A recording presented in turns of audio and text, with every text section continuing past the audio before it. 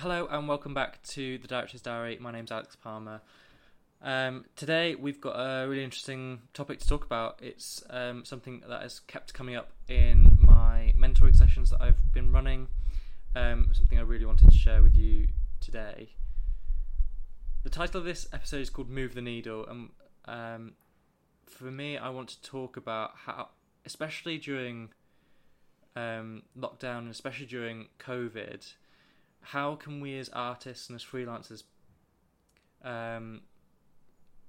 defeat that whole negativity and guilt that is associated to not working, and how can we also as freelancers take on massive projects that might seem way too intimidating to tackle. I know, speaking honestly, I have been dealing with sense of guilt when it comes to not working, and also a real sense of procrastination in the face of a massive project. So what can we do to defeat that and to keep moving and to keep moving the needle? So without further ado, let's get to the podcast. My name is Alex Palmer. This is the Director's Diary. It's no one's intention ever to share a diary, so if you're listening to this, keep it close and use it well. So the big thing for me this week is about, as I said, moving the needle. So I've been reading a lot about, been reading into a guy called Simon Sinek, who is a big kind of motivator for me when I listen to his stuff. He's a kind of business motivational speaker, that kind of person. But he goes into businesses and I guess you call it business consultant, right? So he talks a lot about why do people brush their teeth, or why do people go to the gym. There's no instant results, and you don't go to the gym and instantly have an amazing body.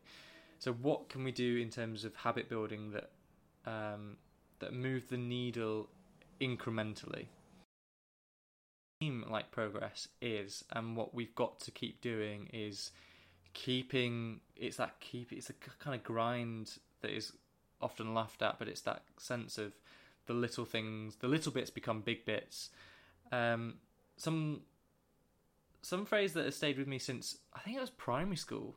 It was a poster on the wall that said, "How do we eat an elephant?" and underneath it said, "Piece by piece."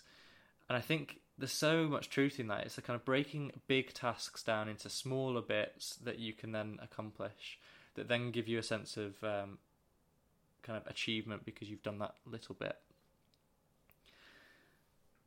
Something that has also come up in my mentoring I've been doing with some directors in the industry, some emerging directors. I wanted to go through a kind of a short list of things that I'm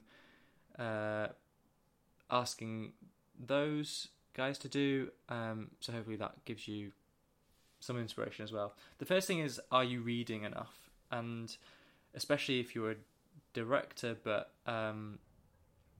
it counts for all people across this industry. Like, are you reading into your skill enough? So if you're a playwright, are you reading plays? How many plays a week are you reading?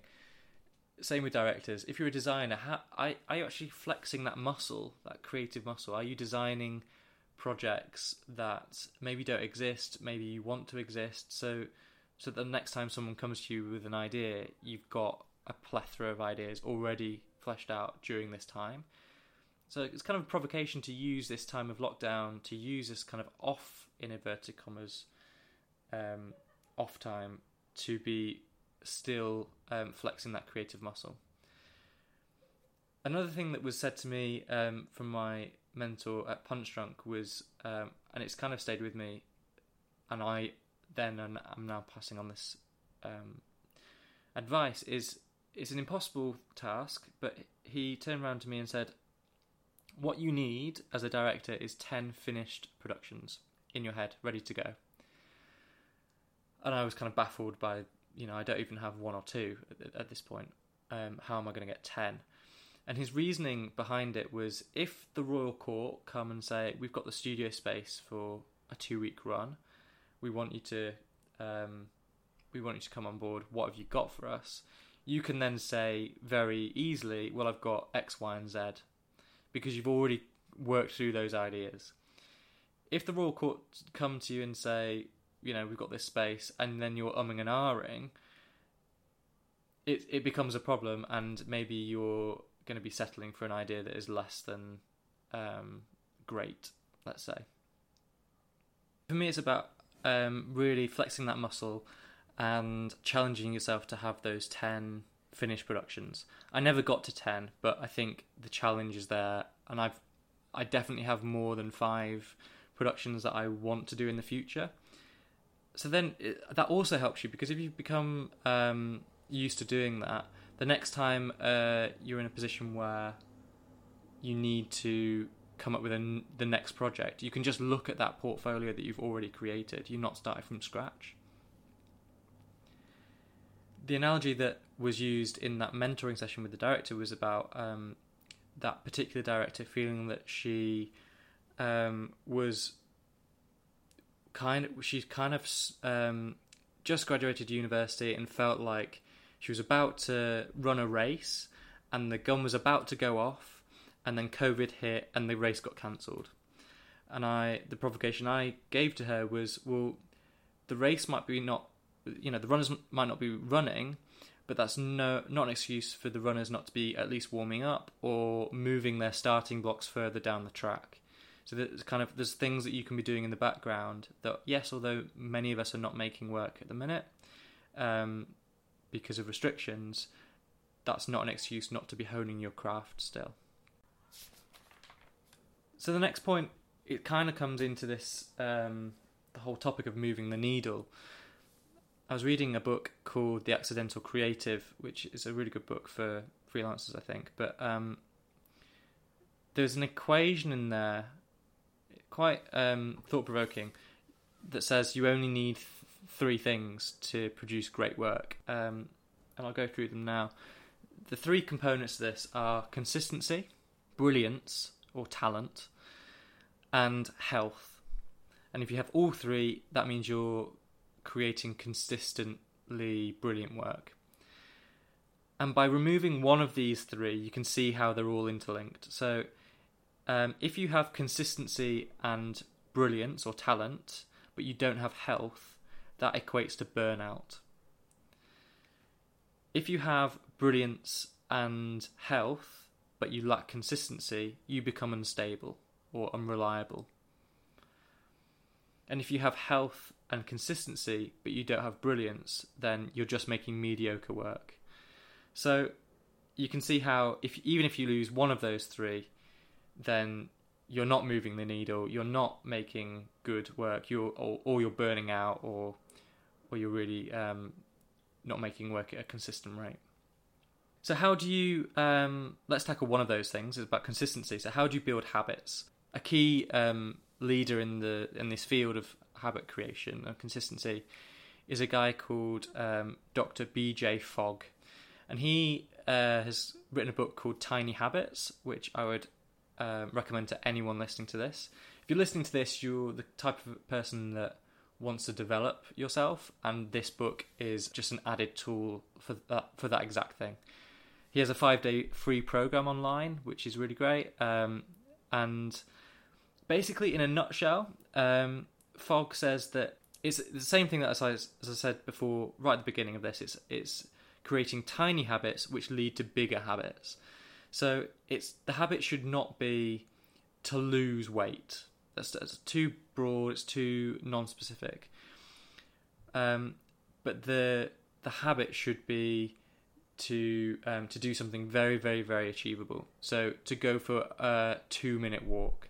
He even says in his program, like, if the habit you want to build is going to the gym, the first visit to the gym should be you go into the gym, you get changed, and then you come back out. You don't do any workout, because the habit should be going to the gym. So, and then the second time you go, you get changed, you do 2 minutes of work, and then you get changed again, and then you leave. And he says this tiny incremental habit building it's going to make you stay going to the gym for longer, rather than going to the gym, working out for 2 hours, coming out and doing that maybe 3 times a week, and then losing it by week 2 or 3. This kind of commitment to the tiny aspects of it is the gold. Something else that he says in his book, which I've adopted into my lifestyle, is linking tasks with other habits that you already do. So I'll give you some examples of these. So for example, I've wanted to get fitter in my life, so I've started wanting to do more push-ups or sit-ups. So every time I boil the kettle, I have to do 10 push-ups. I drink a lot of tea. I drink about 6 to 8 cups of tea a day. So I'm also doing about 60 to 80 press-ups a day, just by that one tiny thing. So you just link that new habit to an existing one. Another thing could be if you wanted to be more grateful or practice gratitude, every time you brush your teeth, you have a notebook by the sink and you write something that you're grateful for. Or if you wanted to be reading more, every time you get up, the first half an hour is reading time. So no matter what, you're getting up and you're reading. You're not getting up and looking at emails and looking at social media or making breakfast. The first 30 minutes is reading time. Something else I found really useful is about tracking habits. So I bullet journal, which is a really good way of tracking habits, but it doesn't need to be as it doesn't need to be that. It could simply be if you've got a small whiteboard to track that, or even on a calendar to tick off days. It's a physical and visual reminder of how you're doing in that habit. It also, by having a streak, for example, of a week, it keeps you more motivated to keep up that habit. So it becomes an added risk of not doing it that day. There is also something to be said by if you have a streak of 2 weeks, for example, or let's increase it. So let's say you've done this habit for 50 days and then you don't do it for one day. There is a psychological phenomenon where you're less likely to do it the following day because your streak has been broken.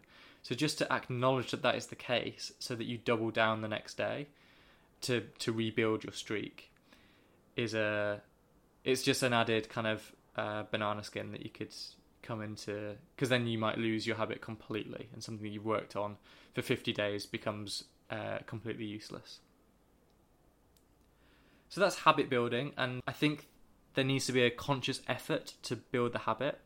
Something that's really helped me is writing down why doing this habit would be a benefit to me. So, and I know that people are going to be thinking, well, I want to be fitter because it's going to have health benefits, so that's why I want to do it. But actually, physically writing those things down manifest it so much more, because I think it's that process makes it a lot more concrete, and next time you're deliberating whether to go for a run or not, you can think, or you can even read reasons why you should do it, and that might be the tipping point to actually make you do it instead of not.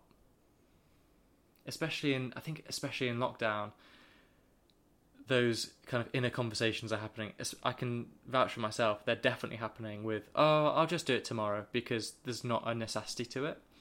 Whereas if I had a streak that might be broken, I might be thinking again, or I might be thinking in a different way.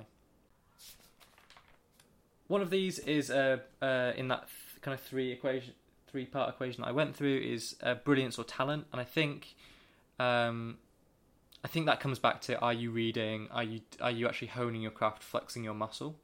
Is something that we can be doing during lockdown. And I think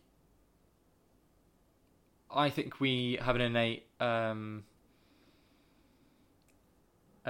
view on whether we're talented or not, and in which ways we are and we aren't. So I don't think I need to go into too much detail. And I also think the only way of getting better is practice. So my provocation to anyone listening is to complete those 10 finished productions or experiences that you're making, even if it's hypothetical. And the third one is health. And I think I don't want to talk too much about this, because I'm not really qualified, or who am I to talk about people's health really? But in my experience, there's a sense of freelance guilt which we've touched on definitely in this podcast about I'm not working on my projects, so I'm feeling guilty or negative because of that. And this is something that I know everyone listening to this might have come across at one point or another. Maybe you're dealing with that right now. My overriding tip here is to not be too hard on yourself, and also to acknowledge how you work. So, in an example for me, I play video games, sometimes for longer than I probably should. But I know that playing video games is a kind of time away from work. It's a way of my brain kind of relaxing, and I get away from all the logistics and the difficult problems that when I'm working on a project, those come up. So it helps me relax. It also is that kind of downtime where my brain might come up with the next project or a new idea. I might be inspired by something because I'm not thinking too hard. It's like kind of why do people come up with shower thoughts, or just before you're about to fall asleep you have those ideas? It's because that the brain is in that theta state, which is the creative. It's not doing too many things. It can relax. And just knowing that those 2 hours watching Netflix are necessary for you to be then working on the project again. And just don't be too hard on yourselves. It becomes a problem for me when people start complaining. I have got a real low threshold for people complaining, because I truly believe that you are in control of your actions, and you are, and I would challenge anyone to come at me with a scenario where you can complain and have a just cause for complaining. Like if you're complaining about not having enough money, well, you could be doing a side hustle. Those 2 hours in Netflix could be 1 hour, and then you could be doing a side hustle, or you could be working another job, or if you're complaining about not having enough time, all of those things still apply. Like you could stop doing certain things to then do that. But if you're happy with that level of extra activity or extracurricular activity, if you want to call it that, kind of non-project work, if you're happy, then there's no issue. You're winning, and you don't need to be hard on yourself for watching Netflix for 2 hours, because we all do that sometimes. I think as well, what I've put in my diary here is what can we do with what we have? So lockdown is really, really tricky for a lot of people, especially in theatre, especially in the arts, where venues are closing, audiences are not wanting to gather. We're seeing a lot of kind of digital work which isn't really hitting the mark because it's not live and it's all recorded, or it's all being made by rich, often white organisations, and there's a whole kind of political thing about who can make quality recorded stuff and what things in the industry are being seen. So all those kind of things, it's worth acknowledging that it's really difficult.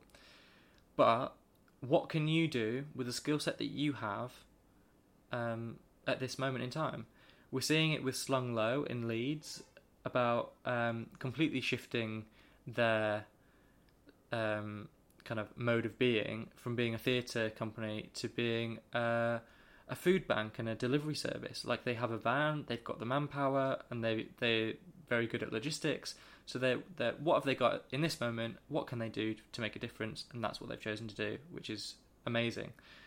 Something that we've chosen to do is a digital project called Project Intimacy, which is a text-based performance experience where we connect two people from across the UK, and we curate a 2-week-long experience which aims to promote compassion and kindness and connection in a time of isolation for many, especially prevalent in kind of April, May time where lockdown was happening. We felt that was our skill set. We can we can help people in that way. It was less theatre, actually. It was more of a social thing. But that's an example of us changing a project or creating a new project and thinking about what can we do right now.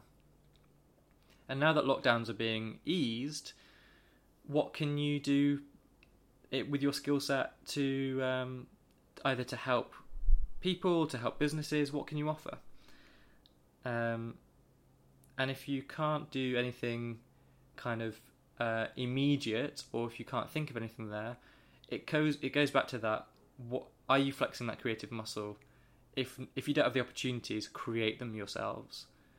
So challenge yourself to come up with those 10 productions. What's a project that you've always wanted to do and never had time to really sit down and think about it? And take the next week. If you're not doing anything, what are you losing? You're losing 7 days. Take the next week as a kind of residency, call it a residency, or call it an R&D phase, and just sit with your thoughts, or maybe work with other people that you work with, just to flesh out that one project. Like, take the time. Before COVID-19 happened, we were berating ourselves for not having enough time. We didn't have enough time to kind of slow down and think about things properly. We were rush. Now we've got the time. We're feeling guilty for not working. So it's kind of, you've got the time that you wanted. So just create. And even if that's not a project for now, you've got it in the back locker so that when things do come back into normality, you can hit the ground running. Thank you so much for listening. A short one this week, but I wanted to jump on and just really provoke you to keep moving the needle, to keep moving forward, and to keep seeing the small wins in each day as part of a bigger thing. Something that's worked for me is looking back on a year or 2 years and look back where you were and where you are now, and actually congratulating yourself.